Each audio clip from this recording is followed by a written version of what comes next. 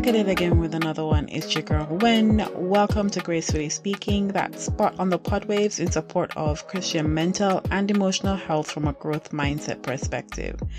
In this episode of the Unlearning series, we'll be tackling the New Year's mindset. But before we get stuck in, I'd like to give a special shout out of thanks to my consistent listeners.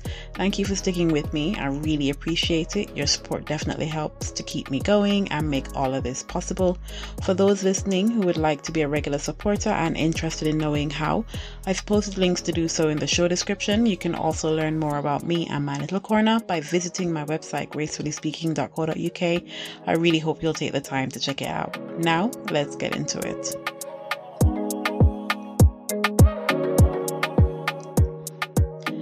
For today's proverb, it's a mashup from Colossians, Romans, and 2 Timothy, where it says, "Set your mind on things that are above. Do not be conformed to this world, but be transformed by the renewal of your mind. For God gave us a spirit, not of fear, but of power and love and self-control."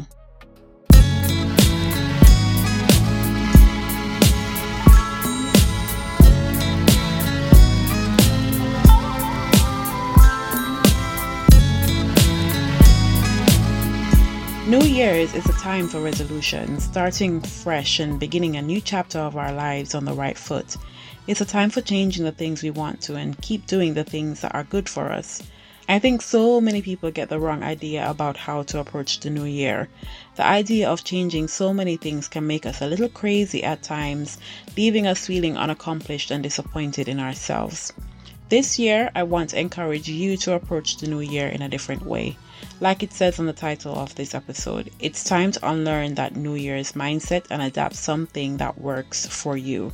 Start by creating a set of resolutions that are not only realistic but will benefit you, your relationships, and by relationships I mean with the Lord, your family and friends, and how you interact with others.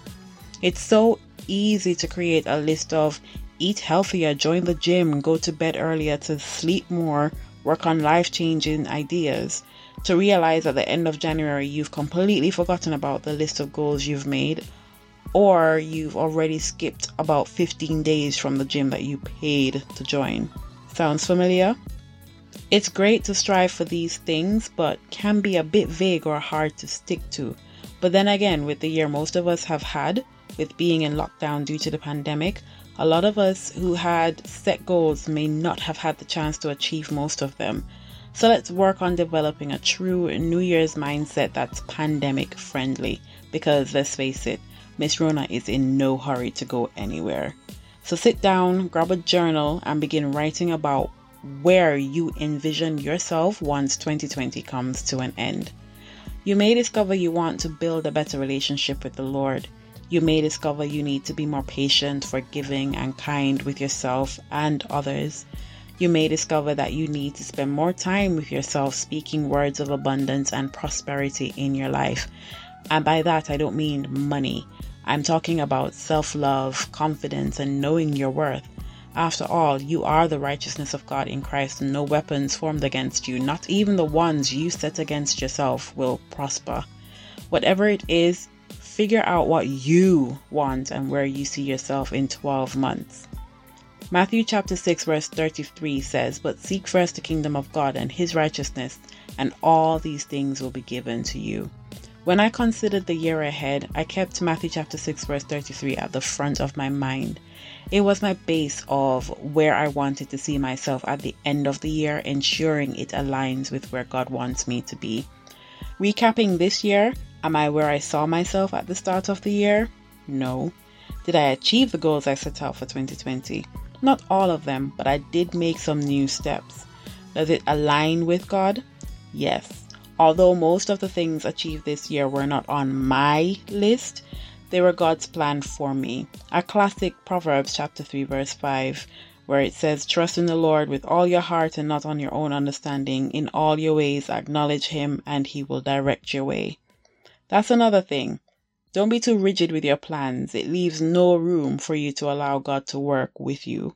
Although we don't always know the answer to that question, we can ask God for guidance, advice, and clarity.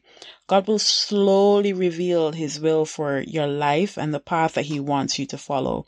When we place His wants and needs for our lives above our own, it surrenders control to Him, allowing His plan to unveil. I heard a message recently talking about approaching the upcoming year with a cover-to-cover mindset. What he meant by this was beginning with the intention of finishing. When we're discovering what God wants us to pursue, we should continue to do so through every month of the year. Talk to God and ask for His guidance, trust, and encouragement. Last year, I sat down with God and asked Him what He wanted from me, not what I wanted from Him. Surrender your control and desires this year so God can truly work through you for His purpose. His plan is always better than our own. It just takes us to let go and let God. And that's it, all gracefully spoken. Thanks for tuning into this episode. There's more to come, but in the meantime, stay connected. You can find me on Instagram and Twitter at Gracefully Speaking. I'm all about the empowerment, Christian lifestyle, and travel. I do it to make an impact, not to be famous.